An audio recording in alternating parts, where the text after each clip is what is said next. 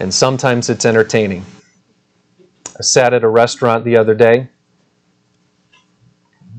I had my sermon notes out in front of me, interestingly enough.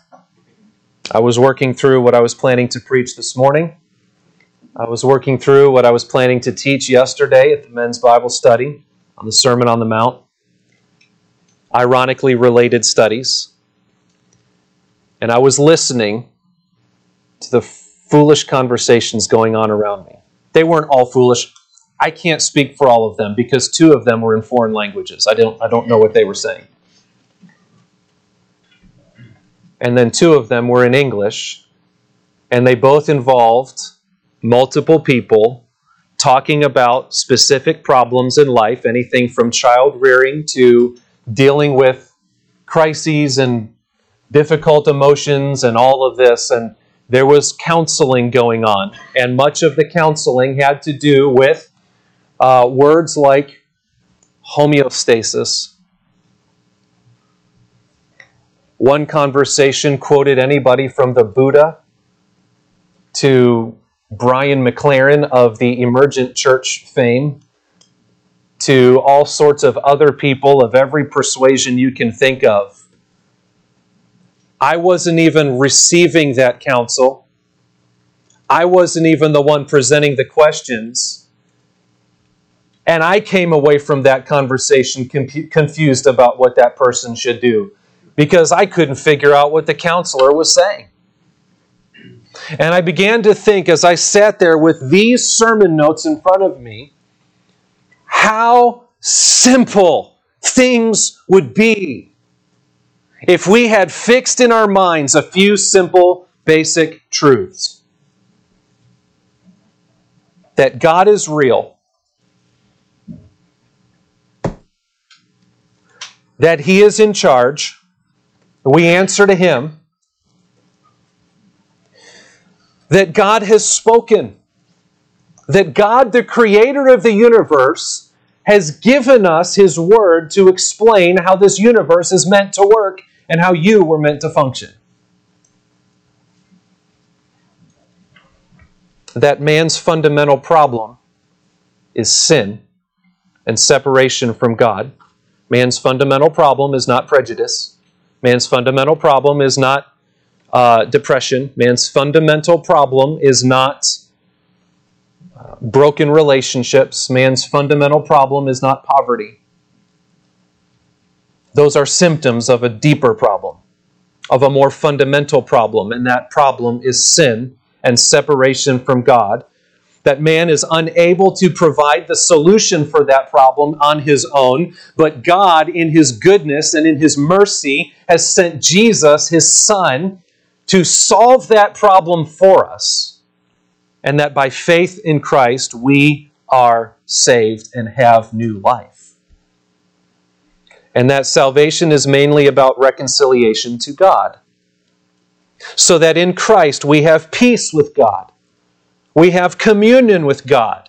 We have life and worship and service toward God. If we can get a hold of that, that is a truth that will bring great comfort to those who are afflicted in so many ways in this life. And that is a truth that will afflict those who are far too comfortable in their own efforts and in the foolish wisdom of this world. That's not the introduction to my sermon. That's the burden on my heart that has driven this. That has only been confirmed by listening to the demonic counsel that passes for therapy in our world today. I invite you to take your Bibles and turn with me to the Gospel of John in chapter 3. You say, you've preached from John 3 before. Yes. And I will preach from John 3 many times through the course of my life, I hope. My intention over the next 2 or 3 weeks, before we go into our next long study, which will likely be back into the book of Genesis to finish what we started so long ago, But before we get there, my intention is to spend some time in John 3 considering the doctrine of the new birth, or regeneration, or what it means to be born again. The doctrine of regeneration is one of the most central doctrines to the Christian faith. And yet, how often do we hear the phrase born again? How often or how familiar are we with the word regeneration? If I asked you to define it, do you think you could? I hope even just by the little progress we've made so far that you could. Regeneration means to be born again. And yet we don't talk about the gospel in those terms very often anymore, do we? We talk about the gospel in other terms. We often use therapeutic terms. We certainly like to use the language and the verbiage that the world would like to hear. And what it betrays in us, in our methods, is a fundamental lack of understanding of what man's real problem is and what the solution really is. And my goal in looking at what Jesus says in John chapter 3 is to come to a better understanding of these words and the implication of them in our lives. You must be born again. We need to come back often to this doctrine in Scripture, to this invitation. And we need to let it expose our own hearts. We need to let it encourage us where we are grieved or anxious. And we need to let it stir us up where we have become lethargic. Christians need to hear this phrase. You must be born again. It is here, in considering the new birth, it is here in looking at John chapter 3 that we see something of the reality and the nature of our sin. And the reality and nature of God's grace. It is here that we get a solid and reliable basis for examining our own hearts and finding true assurance of salvation. We need to be reassured in our salvation. But we don't find that assurance by looking within ourselves. We find that assurance by looking to Christ and into His Word. And so we're seeking over the next few weeks to soak our minds in the study of the new birth. And our focus is on the teaching of Jesus Himself and what He has to say in John chapter 3. Today, I'm really only focusing on verses 1 through 10 of John 3, but I'm going to read down through verse 17 just to give sort of the big picture of this conversation that Jesus has. So in your Bibles, John chapter 3, if you will follow along as I read, starting in verse 1. Better yet, let me back up to verse 23 of chapter 2. I'll make reference to that later. Verse 23 in chapter 2, Now when He was in Jerusalem at the Passover feast, many believed in His name when they saw the signs that He was doing, but Jesus, on His part, did not entrust Himself to them, because He knew all people and needed no one to bear witness about man, for He Himself knew what was in man. In other words, there was a large contingent of people who were interested in Jesus because they saw His signs, but they were not true believers. Chapter 3. Now, there was a man of the Pharisees named Nicodemus, a ruler of the Jews. This man came to Jesus by night and said to Him, Rabbi, we know that you are a teacher come from God, for no one can do these signs that you do unless God is with him.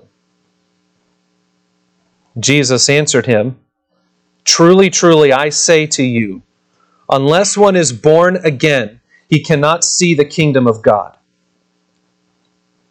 Nicodemus said to him, how can a man be born when he is old? Can he enter a second time into his mother's womb and be born?" Jesus answered, "Truly, truly, I say to you, unless one is born of water and the Spirit, he cannot enter the kingdom of God. That which is born of the flesh is flesh, and that which is born of the Spirit is spirit. Do not marvel that I said to you, you must be born again. The wind blows where it wishes, and you hear its sound, but you do not know where it comes from or where it goes. So it is with everyone who is born of the Spirit." Nicodemus said to him, "How can these things be?" Jesus answered him, "Are you the teacher of Israel? And yet you do not understand these things?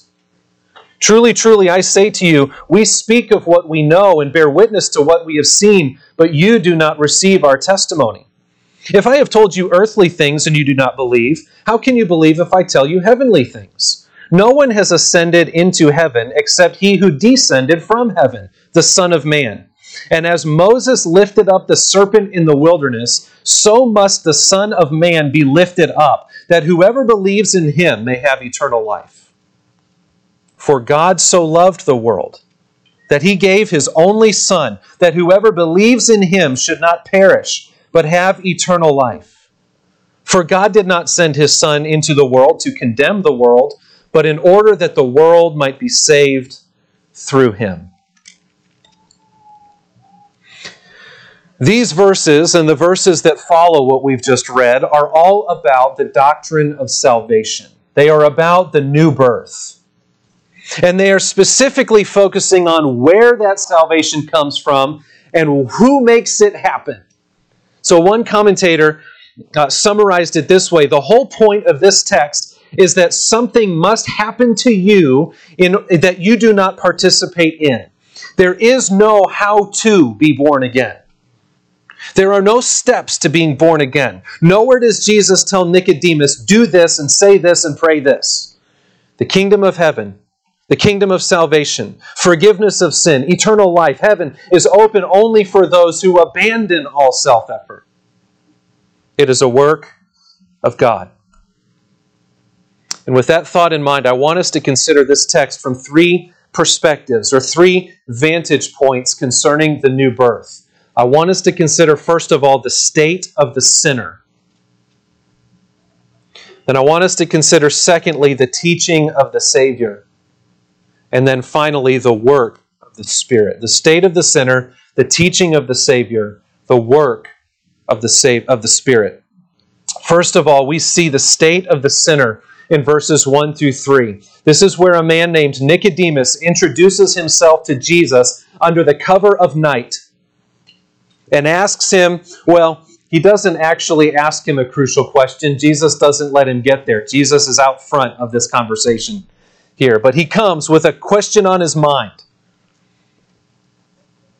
And in the conversation that follows, Jesus reveals the true state of Nicodemus' heart and his true standing before God. And this is significant because to any of us who would have been looking at Nicodemus at that time, we would have thought this man of all men is right with God. And Jesus thinks otherwise. In verse 1, we read, there was a man of the Pharisees named Nicodemus, a ruler of the Jews. It starts with the word now. That's a transition. That's why I read the end of chapter 2. In contrast to these false disciples, at the end of chapter 2, there's this man named Nicodemus. He's not a believer yet, but Jesus has time for him. He didn't spend much time with the crowd at the end of chapter 2, but he has all the time in the world for Nicodemus because Jesus knows where this is going. He knows what he's about to do in the heart of Nicodemus. He doesn't yet believe, but he's on his way, and God is working in his heart. Just then, as now, Bible Belt Christianity, I think we understand this, right? Not all who name the name of Christ truly know Christ. Jesus knows that. But what he is saying here, in contrast to the crowd, he is saying with Nicodemus' heart in mind. Nicodemus comes to him. He's curious. The crowd was curious, but this is a different kind of curiosity. Nicodemus is really seeking information. He's really seeking to know who this Jesus is and where he has come from. He doesn't come asking for a sign. He comes and he says, I've seen the signs. We have seen the signs, and we can't deny that these are heavenly signs. Help me make sense of this. And the rest of the verse tells us who Nicodemus was and where this question is coming from. It says he's a Pharisee. If you know anything about the life of Jesus and the relationship between Jesus and the Pharisees, you find this conversation striking. He's a Pharisee. The Pharisees were often the target of Jesus' rebukes in the Gospels. This was an elite group of Old Testament scholars. They were respected religious leaders in Israel. They were strict adherents to the law. Yes, the law that is written in the Bible. They took it seriously. They knew the Old Testament. They knew the law of Moses. They took it seriously. They sought to obey it. They were highly devoted to their study and their traditions and their rituals. And this was a constant point of contention with Jesus because their ritualistic tradition had overshadowed their devotion to the law. Their devotion to wanting to keep the law was misguided. They thought that in keeping the law, they would find life. And they were so zealous about it that they actually added to the law of God. They created that buffer law so that they wouldn't infringe on the real law, but over time, that buffer law had also become law. And so they became strict legalists.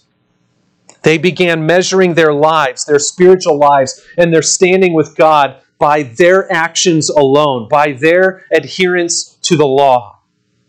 This group was somewhat popular with the people, but the Pharisees didn't really see themselves as ministers to the people at large. They were separatists. They were separatists from the people. They were separatists from the Roman Empire. But because of their religious zeal, their misguided zeal, and their self-exalting legalism, Jesus' assessment of this group was that they were hypocrites, whitewashed tombs, looking nice on the outside, but full of death and decay on the inside. No inward conversion, no spiritual reality. And as a result, Jesus said, because of all of this, they made themselves and their converts twice the sons of hell than before. Not only being lost, but also now being deceived into thinking they were found, thinking they had life, thinking they had wisdom, and lacking the reality. Nicodemus is one of those Pharisees. And this is the worldview that is engraved in his mind. His view of salvation, his view of eternal life was colored by this tradition of the Pharisees. And this is why he will struggle so much throughout this chapter to grasp what Jesus is saying to him. He was an Old Testament scholar, but he had Pharisaical glasses on that hindered him from seeing what it really said. Now, not only was Nicodemus a Pharisee, there were a good number of Pharisees around, but he was also a ruler of the Jews. A ruler of the Jews. This is a step beyond just being a Pharisee. Throughout the Gospel of John, when John mentions the Jews, he's usually talking about the religious leaders, the Jewish religious leaders, the ones who stand in opposition to Jesus. And what he is likely talking about here with Nicodemus is a specific group among them known as the Sanhedrin.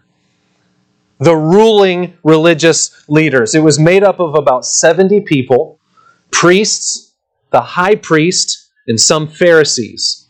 It was the governing authority in Jerusalem among the Jews. So Nicodemus then is a prominent and influential figure, an elevated and respected person in that society. That's why in verse 10, Jesus refers to him as the teacher of Israel. So where does the teacher of Israel, where does the prominent Pharisee in Israel go when he has spiritual questions? Where should he go? Well, he should go to the Son of God. He should go to Jesus, and that is exactly what he does. So in verse 2, he goes, this man came to Jesus by night. Now, we don't need to read too much into Nicodemus going at night.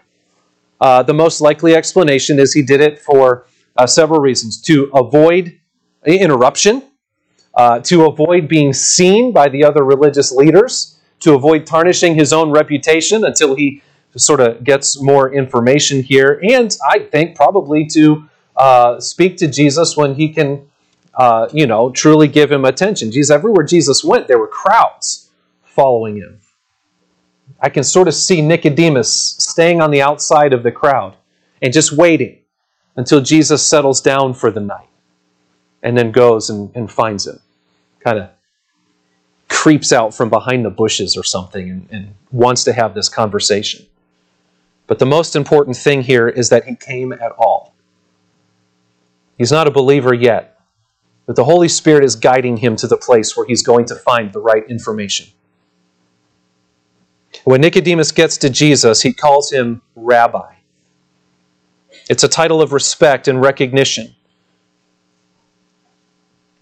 It's an acknowledgement that there is something special about this Jesus. It was one thing for his disciples to call him Rabbi, but it was a much bigger thing for the eminent teacher of Israel to call him Rabbi. He addresses Jesus respectfully. He addresses him kind of as an equal, although he does not yet realize how far superior this Jesus is to him. He's at least respectful. He apparently does not share in the hostility of his colleagues toward Jesus. He's not a believer yet, but he's curious, he's sensitive, he's listening, he's respectful, he's seeking, and that's a good start. And he comes to Jesus respectfully with a genuine question. So he says to him, still in verse 2, "We know that you are a teacher come from God, for no one can do these signs that you do unless God is with him." Now, when he says, "We know that you are a teacher come from God," who's we? Who is Nicodemus? A Pharisee, a ruler among the Jews. Jesus, I'm one of the only people who's willing to admit this, but even the Pharisees know where you've come from, because there is no other explanation for the signs that you are doing. They don't want to acknowledge it. They don't want to accept it. But here's Nicodemus saying, I've got to do something with this. That's what he's coming to investigate. He recognizes that Jesus, whoever he is, has got to be sent from God. It's not specifically a question. Jesus doesn't let him get there yet. But the sense is, who are you really? Ask and it will be given to you. Seek and you will find. Knock and the door will be opened. For all who ask, receive. All who seek, find. And for all who knock, the door will be opened, Jesus says. And here is a man knocking. He doesn't understand yet. He's not ready to believe in everything just yet. But you know what? By the end of Jesus' life, I believe he is a believer. And it might be sooner rather than later. We're not really told. But he's knocking and Jesus is going to answer. Who are you, really? He's looked at the signs and he knows. I've been studying Romans 1 lately. And there is no excuse. No human being will have an excuse before God to say, I just didn't know. He's looking at the signs and he's saying, I can't make perfect sense of this, but this demands explanation. So he comes to Jesus. He cannot deny that these signs are from God. But Jesus was not interested in talking about his signs and his miracles. The point of Jesus' ministry was never the signs. The signs were meant to point to the teaching and to the reality of who he is and what he came to do. And so Jesus takes him right there. He goes there quickly. He goes there directly. He gets to the heart of the question and to what Nicodemus really needs to hear. So in verse 3, Jesus says, truly, truly, or amen, amen. This is divine truth. This is coming from God. You need to hear this. Listen up. And he says this. He doesn't say, Well, Nicodemus, that's a really good observation. Let's go ahead and let's talk about that further. No, Jesus takes the conversation and directs it right to what he needs to hear. And he says this, I say to you, unless one is born again, he cannot see the kingdom of God. Now, Jesus knows Nicodemus' heart. He knows the real question behind the statement, and he knows the real need. And so he goes straight to the real issue.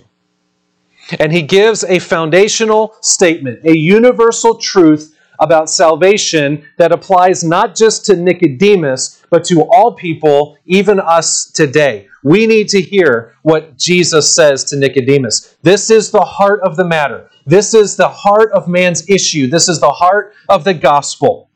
Now, Nicodemus was a devoted and passionate religious person. He was intent on finding eternal life. He very much reminds me of the rich young ruler that we read about in Mark chapter 10. He reminds me of the Apostle Paul, who can list credentials that would make any of us feel small. Religious credentials, and he lists that out in Philippians chapter 3. And Nicodemus, like those other two, had reached the pinnacle of worldly and religious accomplishment.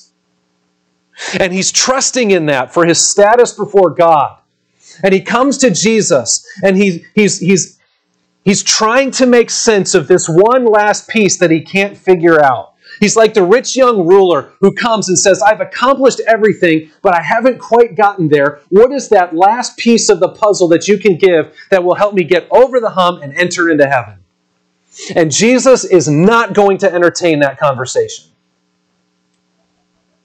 because it completely misses man's fundamental need. And Jesus goes right to the heart of the matter. I don't care how many accomplishments you have religiously, Nicodemus. I don't care how high of an elevated teacher you are among the people. I don't care how well you know. I don't care if you have the whole Old Testament memorized. Unless you are born again, you will not see the kingdom of heaven. I don't care how many times you go to church. I don't care how much money you give to the church. I don't care what church it is. I don't care how many generations of preachers you have in your family. I don't care how big the choir is you sing in.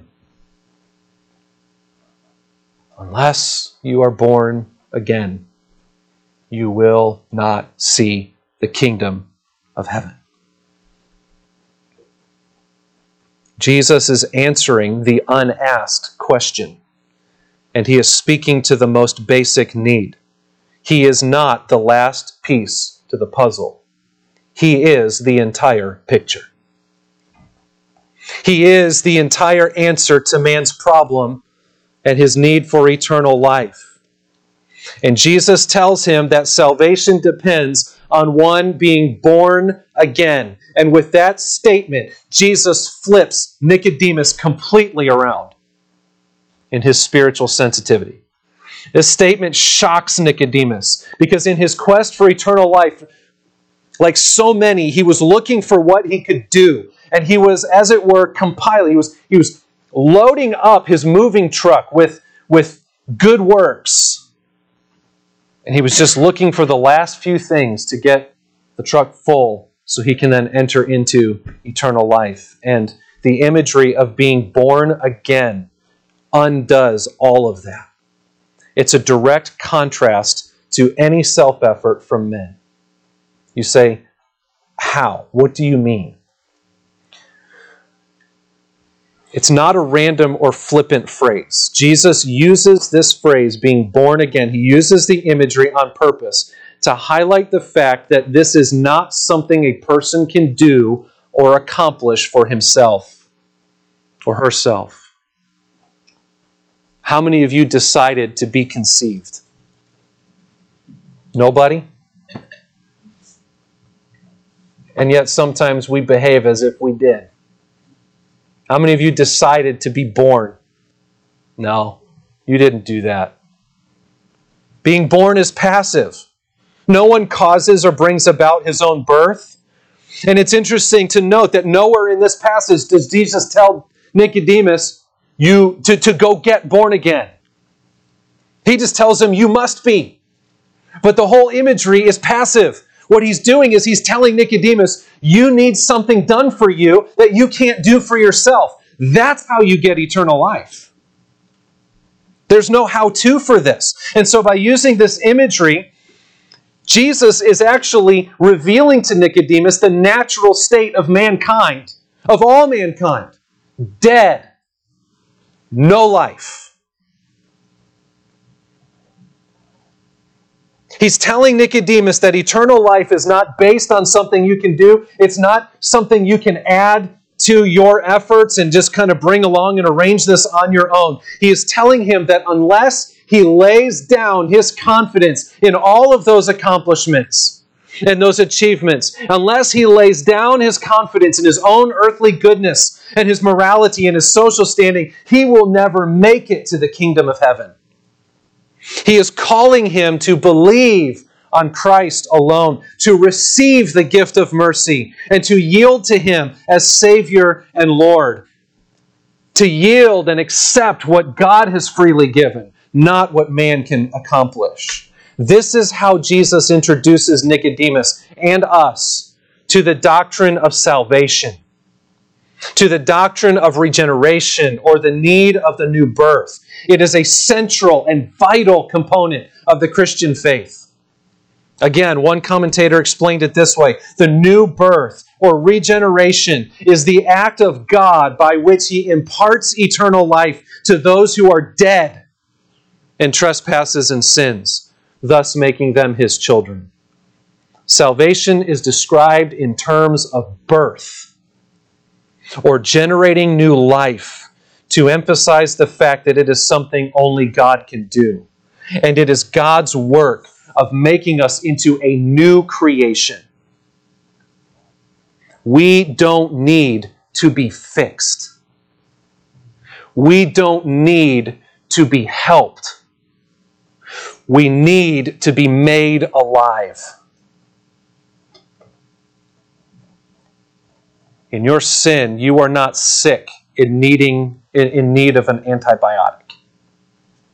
You are dead, and you are in need of a miracle. And Jesus is the source of that miracle, that life. Now, the phrase kingdom of God in verse 3 refers to the realm of salvation under the rule and the lordship of Jesus Christ. You see, Nicodemus and his colleagues thought that simply being descendants of Abraham was enough, or keeping the law was enough. Their tradition, having a religious heritage, is what it took to be made citizens of God's kingdom. And Jesus makes it clear that they were dead wrong. Again, one writer explains it this way: the implication of Jesus' words for Nicodemus were staggering. All of his life, he had diligently observed the law and the rituals of Judaism. He had joined the ultra-religious Pharisees and even become a member of the Sanhedrin. Now Jesus was calling him to forsake all of that and start over. You tell me how you would struggle with that.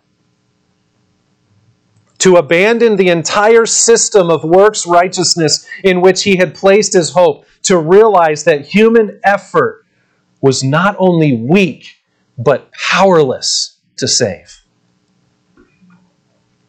Now, this really does speak to the reality of our religious sensitivities today, too, doesn't it? Let's not look at Nicodemus and think that he was unique here. I mean, we live in the American South. And I'm not being ugly. I like the American South. I figured out a couple years ago I've actually lived more of my life in the South than I ever did in the North. Can I be called a Southerner yet? No? No, not to you people with deep roots. I don't drink sweet tea enough. We live in the American South, where going to church, or at least identifying with a church, is just part of who we are. We hunt, we fish, we watch football, and we go to such and such church down the street. In fact, many of us would even say, my dad or my grandfather was a preacher. I've heard that many, many times. There used to be something like 800,000 preachers in the South, because I hear it all the time.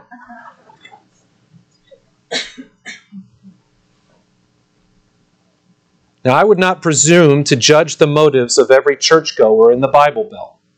That would be foolish. Nor would I presume to condemn anyone for hunting, fishing, or watching football.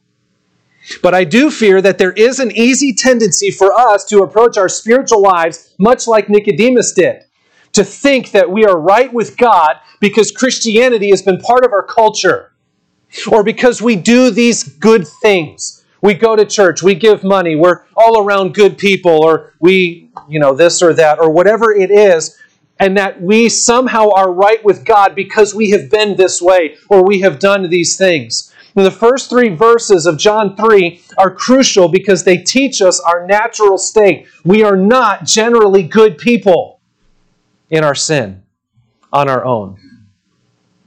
In our natural state, we are dead in trespasses and sins. Yes, the best among us. And that also means that any good thing that we do in that state is still a dead work. It has no connection whatsoever to spiritual life. We are completely lost and helpless. Every part of our being is touched by the effects of sin and its consequences. No, we are not all as bad as we could be, but we are all bad to the core of our being. In theological terms, we call that radical depravity, or even total inability. And we must recognize our total depravity, our utter poverty of spirit, and understand that our hope rests in nothing that I can do, but only in the work of someone else. And Jesus is teaching that in order to be saved, we must be not helped, not fixed, not boosted along, not informed, not better educated. We must be reborn, recreated, regenerated. We must be given a new nature, a new life, a new heart. This is not something man can do by his own will. John says that in chapter 1, verse 13. But rather, this is something that only God can do. And so, I'll pause and ask the question. I know you're all here today. And as far as I can tell, you're all decently good people. But have you been born again? Have you been born again? Well, as I've already said, this comes as quite a shock to Nicodemus, because it flies in the face of his entire religious system, his entire spiritual worldview. And unfortunately, I think it flies in the face of our worldview today. Many of us, including some who call themselves Christians. There simply is no basis for any claim that man is basically good and that he naturally seeks after God. This is where the counsel I was listening to the other day really went wrong. Because it is built on this idea that mankind is generally good, and we just need to find ways to bring it out, and that bad is a reality, but we just need to find some kind of balance in it all and navigate, and it's all about what I do and what I do and what I do and what I do to bring out the best of me and the best of me and the best of me and help it not conflict with you and you and you. And Jesus is torching that whole philosophy when he says you must be born again. And this is a shock to Nicodemus. It's a shock to many today. It is a revolutionary thought because it is not simply a new set of facts. It is not even a complete recalibration of our thinking. It is a total transformation. It is a completely new birth. Now, I know that may all sound very negative. I don't want you walking away from here saying, oh, the preacher's just, you're bad, bad, bad, bad, bad. You wicked, awful people, and I hate you all. No, that's not what this is about. It wasn't that way for Jesus. It never was. Jesus is intent on bringing us to a realization of our fundamental problem and our fundamental need, so that now when he gives the solution and he explains where to go from here, we catch the glory and the greatness of the gospel. And so really, it may sound negative at first, but this truth is really, really good news. And here's what I mean. Follow my weird way of thinking about this for a moment. If the preeminent religious teacher of Israel, or any society, like Nicodemus, with all of his spiritual credentials, and all of his knowledge, and all of his morality, if he could not enter the kingdom of God, then certainly none of us can. And you say, how's that good news? Because Jesus is talking about entering into the kingdom. And if none of us can do it on our own, then it must mean salvation does not in any way depend on our works and our accomplishments. So quit trying. Thank God for grace and mercy. Salvation is available and it is possible for hopeless people like you and me. Why? Because it is by grace alone, through faith alone, in Christ alone. And that is what Jesus is leading us to see in this text. So that brings us to the next section of the text, verses 4 through 7. We've seen the state of the sinner. Now let's consider the teaching of the Savior. You say, well, he's already been teaching. I know. Just follow the train of thought. This is where Jesus begins to get into more about the need to be born again and how being born again happens. So verse 4, Nicodemus says to Jesus, how can a man be born when he is old? Can he enter a second time into his mother's womb and be born? And we're like, really? You're asking that? He's not mocking Jesus. He's sort of following the train of thought. Okay, Jesus, you used the imagery. I'll play along. What is that getting at? What are you talking about? As a teacher himself, Nicodemus knew tactics like this well. He's throwing out an image, he's playing along. And I think Nicodemus might understand a little bit more than we might want to give him credit for here.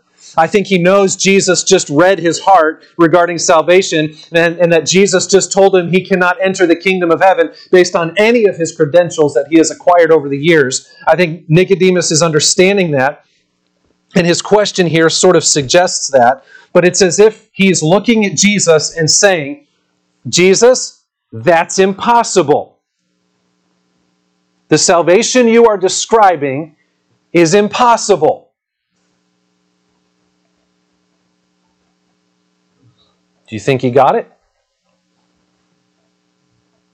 Is that what Jesus is saying? Yes. Yes. Salvation is entirely impossible the way that he has been looking at it. That doesn't compute with Nicodemus. He's struggling with that because it flies in the face of everything he's been taught his whole life. He has spent his whole life working for salvation, and now, for the first time, he's being introduced to grace and his desperate need for it. And that, even in our modern day, this is why the doctrines of grace are often so difficult for people to accept. Because we have a hard time with this concept of just quit trying to earn God's favor. But really, Nicodemus should have known this all along. After all, he is the eminent teacher in Israel. He is the eminent scholar of the Old Testament. Jesus calls him in verse 10 the teacher of Israel, and he rebukes him for not understanding these things. He is an Old Testament scholar, and what Jesus is teaching here is all over the Old Testament. Salvation in the Old Testament is the same as it is in the New Testament, because it's the same God. And it's the same Savior. And what he is saying here, what Jesus is saying here, has been the basis for salvation from the beginning. So Jesus gives him no excuse. He's pressing him hard, but he does give him some help. He rebukes him, but he's also leading him along. Jesus is so patient, isn't he? And he is so patient with us, isn't he? He rebukes him, but yet he's teaching him the truth to save him. So verse 5, truly, truly, I say to you, unless one is born of water and the Spirit, he cannot enter the kingdom of God. Now, there's a lot of speculation about what Jesus meant there. That phrase, What is meant by that phrase, born of water and the Spirit? Some have said it refers to physical birth and spiritual birth. I'm not convinced that that's the case, because I don't think Nicodemus would have thought of physical birth as being born of water. And also, I don't think Jesus would be making the point that in order to have eternal life, you have to be born. That kind of goes without saying, right? That's like, you don't need to go there with the eminent teacher of Israel. Others have said that this refers to baptism. But again, I'm not sure that can be the case, because I don't think Nicodemus would have yet understood Christian baptism, because that comes later. So what do we make of this when he says you must be born of water and the Spirit? Well, remember this, that what Jesus is saying is intended to jog Nicodemus's memory and point him to what he should have known from the Old Testament. And these terms, water and Spirit, are not contrasting words, but are working together in the Old Testament to restate what it means to be born again. So when the Old Testament uses these words, they refer to spiritual renewal and cleansing. For instance, a key passage that probably came to mind for Nicodemus would have been Ezekiel 36, where God promises to cleanse Israel and give them His Spirit. In several other passages, such as Ezekiel 11, or Jeremiah 24, or Jeremiah 31, or Psalm 51, and more, God speaks of cleansing His people and sending them His Spirit. This is where Nicodemus' mind should have gone when Jesus spoke of being born of water and the Spirit. He's speaking of internal cleansing, inward cleansing and purity, giving His people a new heart and changing their affections. And all of it, again, there is an emphasis on the fact that God must do this. You can cleanse the outside, but only God can cleanse the inside. And so what Jesus is saying here is your salvation, your attachment to Jesus, the gospel is not just about you getting a certificate of completion. Well, I went through, I ticked these boxes, and now I've got Jesus. Or a badge that you wear on your shirt. It is a completely new life. It is a complete renewal. It is a sovereign act of God alone, and that is a part that they missed in all of the Jewish system. And then in verse 6, Jesus gives another hint that continues to direct Nicodemus' thinking and clarify his point. He says, that which is born of the flesh is flesh, and that which is born of the Spirit is spirit. In other words, all that flesh can produce is flesh. Here he's sort of explaining the doctrine of sin. You are flesh. All you can produce is flesh.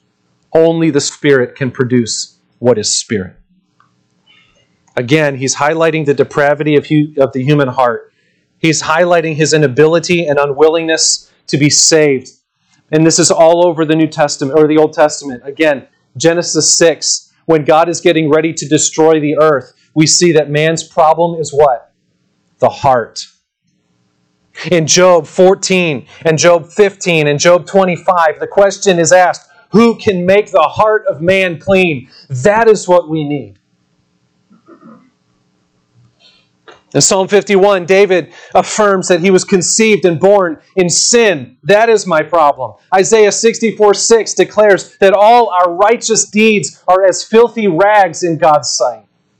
That even on our best day in the flesh, we cannot please God. Because the heart is deceitful and desperately sick. And in Romans chapter 3, Paul quotes several Old Testament passages to define the sinfulness of man's heart and to show that there is none who escapes that sinfulness. There is none righteous, no, not one, no one who seeks after God. And so in summary, the Old Testament clearly teaches that salvation is an act of God. And that by His sovereign grace alone, not dependent on any act of man, we find salvation. Man's problem is deep-rooted, utter depravity of heart. And it makes us unable to save ourselves. It makes us, frankly, unable even to want to. And so we need a complete spiritual renewal. We need a new life, a total transformation. We need to be washed. We need to be purified, cleansed by God Himself from the inside out. We need a new heart. We need a new spirit. We need the Holy Spirit because we cannot do any of this ourselves. And Jesus is telling Nicodemus that he is looking for salvation in all the wrong places, as are countless millions today. Jesus is undercutting an entire religious system and worldview, and he is showing him the true path to eternal life. In verse 7, Jesus speaks directly to Nicodemus, and he appeals to him based on all that he's said already. Do not marvel that I said to you, and I'll say it again, you must be born again. He doubles down on this. All roads do not lead to heaven. There is a narrow way, and few find it. It is the way of Christ and the cross, and it is only there that you will be born again. Do not be surprised. Jesus says you must be born again. He is calling Nicodemus to be done with all of his self-effort and to look to Christ alone, by faith alone.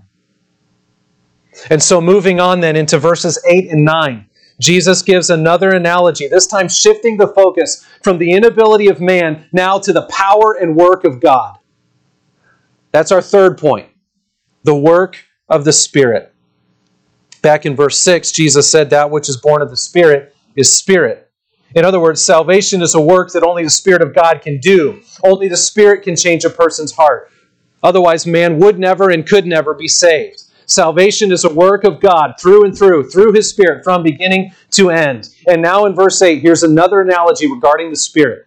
The wind blows where it wishes, and you hear its sound, but you do not know where it comes from or where it goes. So it is with everyone who is born of the Spirit. Now, there's a lot we could say about that. We can't say it all today. In the context, what's going on here? It's a little play on words. The Greek word for spirit and the Greek word for wind are the same word. So Jesus is drawing a comparison. What can you do to control the wind? Nothing. All you can do is see its effects. The wind itself is invisible. It's uncontrollable. It's irresistible. It cannot be summoned or dismissed at will. It is not subject to our desires, and there is no how-to book on roping the wind. So it is with the Holy Spirit of God. And Jesus is again making the point that salvation is God's work alone, not man's work. John 5:21 tells us that God gives life to whomever He will, and that is that. The Holy Spirit is not impressed by our good works. If we are to be saved, it must be by the drawing and the regenerating work of the Holy Spirit alone. Now, Nicodemus can't quite wrap his mind around all of this, but I think he's starting to get it more than even he realizes, because in verse 9 he cries out, "How can these things be?" It's almost like Jesus wants to say, that's the point. Now you're starting to get it. This is so new to his thinking. It's taking him a while to wrap his mind around what Jesus is saying, but man, look at the patience of Christ. Right? Eventually, Nicodemus will believe. He's not there yet. But Jesus is laying the groundwork. Now, in the same way, there is a lot here for us to process, especially for those who are coming from a background of man-centered ministry and works-centered religion. And many of you can say that's the background you've come from in one way or another. Now, if we're not careful here, we can misrepresent a passage like this one by concluding or accusing it of teaching a sort of fatalistic view of salvation, or getting off the rails into one extreme or another. One way would be to drift off into legalism and the assumption that our works save.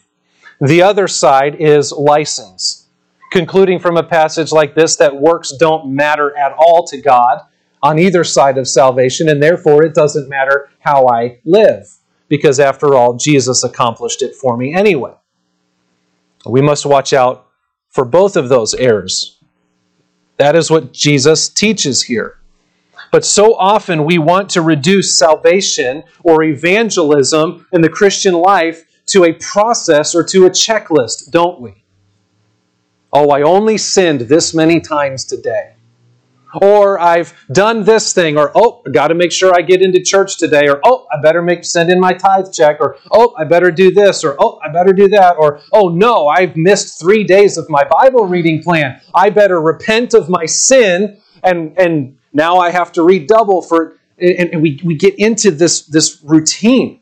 Like Nicodemus, we tend to measure ourselves by our own performance. And what that does is it makes secure saints anxious, and it makes unbelievers comfortable. And it should be the other way around. And we often compare ourselves among ourselves and think that we're doing pretty good because, after all, we're better than the person we're sitting next to. Or we're better than our neighbor. I don't participate in those things. Or I do this. Next thing we know, we're judging our standing before God in the same way Nicodemus was trying to judge his. This passage presents to us the biblical truth that our salvation and our standing before God are not dependent on our works, but are a work of God alone. A work of God, by the way, that He offers to you. So as we close, I want to just bring it home with 3 simple summary applications. First of all, Christians, find your assurance of your salvation in your present faith, not in past performance.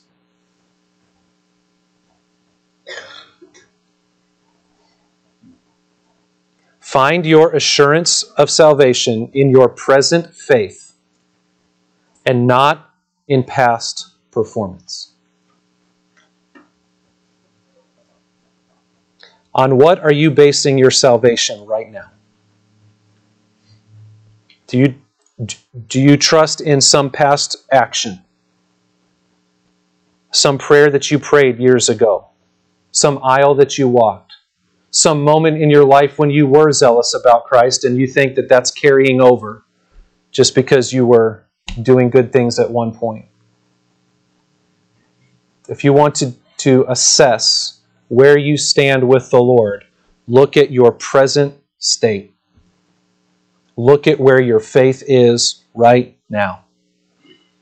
Consider where you are. Christians, works certainly are important, but they are not what gets us acceptance with God. Works are the outflow of the life we've already received in Christ. Assurance of salvation is not based on our performance, but on our standing before God in the righteousness of Christ. Again, are you born again? Secondly, Christians, in your efforts to reach the lost, recognize that it takes time for people to get this. It took time for you. It took time for Nicodemus. It is a rare instance that any unbeliever believes after the first conversation. So be patient. Speak the truth. Urge a response, but do not manipulate for a decision. Let the Spirit do His work. And finally, if you're not a Christian, if you have never come to a place of yielding your life wholly and entirely to the Lord Jesus Christ as your hope for salvation, then I urge you today to believe in Him, to acknowledge that you are lost, to acknowledge that your problem is not that you have made it most of the way and just need a little bit of help. Your problem is not that your works haven't been good enough. Your problem is not that you just need some more knowledge or I just need to get back in church for a little bit more. I just need to do this better. I need to stop. No, that is not your problem. Your problem is you are dead, completely unresponsive. And what you need is new life. And that new life is available and offered to you in Jesus Christ. By faith. God has provided salvation for you. And He calls you to respond by turning away from your sin, by turning away from your self-efforts, and yielding to Christ as your Savior and Lord. You need to recognize that God owns you, and you answer to Him. And because of your sin, you are separated from Him. But through Christ, you can be reconciled to God. You can have new life. You can be born again. And what He calls you to do is simply call on the name of the Lord Jesus Christ. Don't wait. Don't resist. You must be reconciled to God. You must be born again. There is no greater need, my friends. And like Paul, I cry out to you, be reconciled to God. What do we take away from John 3? We are great sinners. Christ is a great Savior. Let's pray. Our Heavenly Father, we thank you for your word. We pray that you would dig it deep into the hearts of all who hear this morning. Lead us to repentance. Lead us to peace with God. We pray in Christ's name. Amen.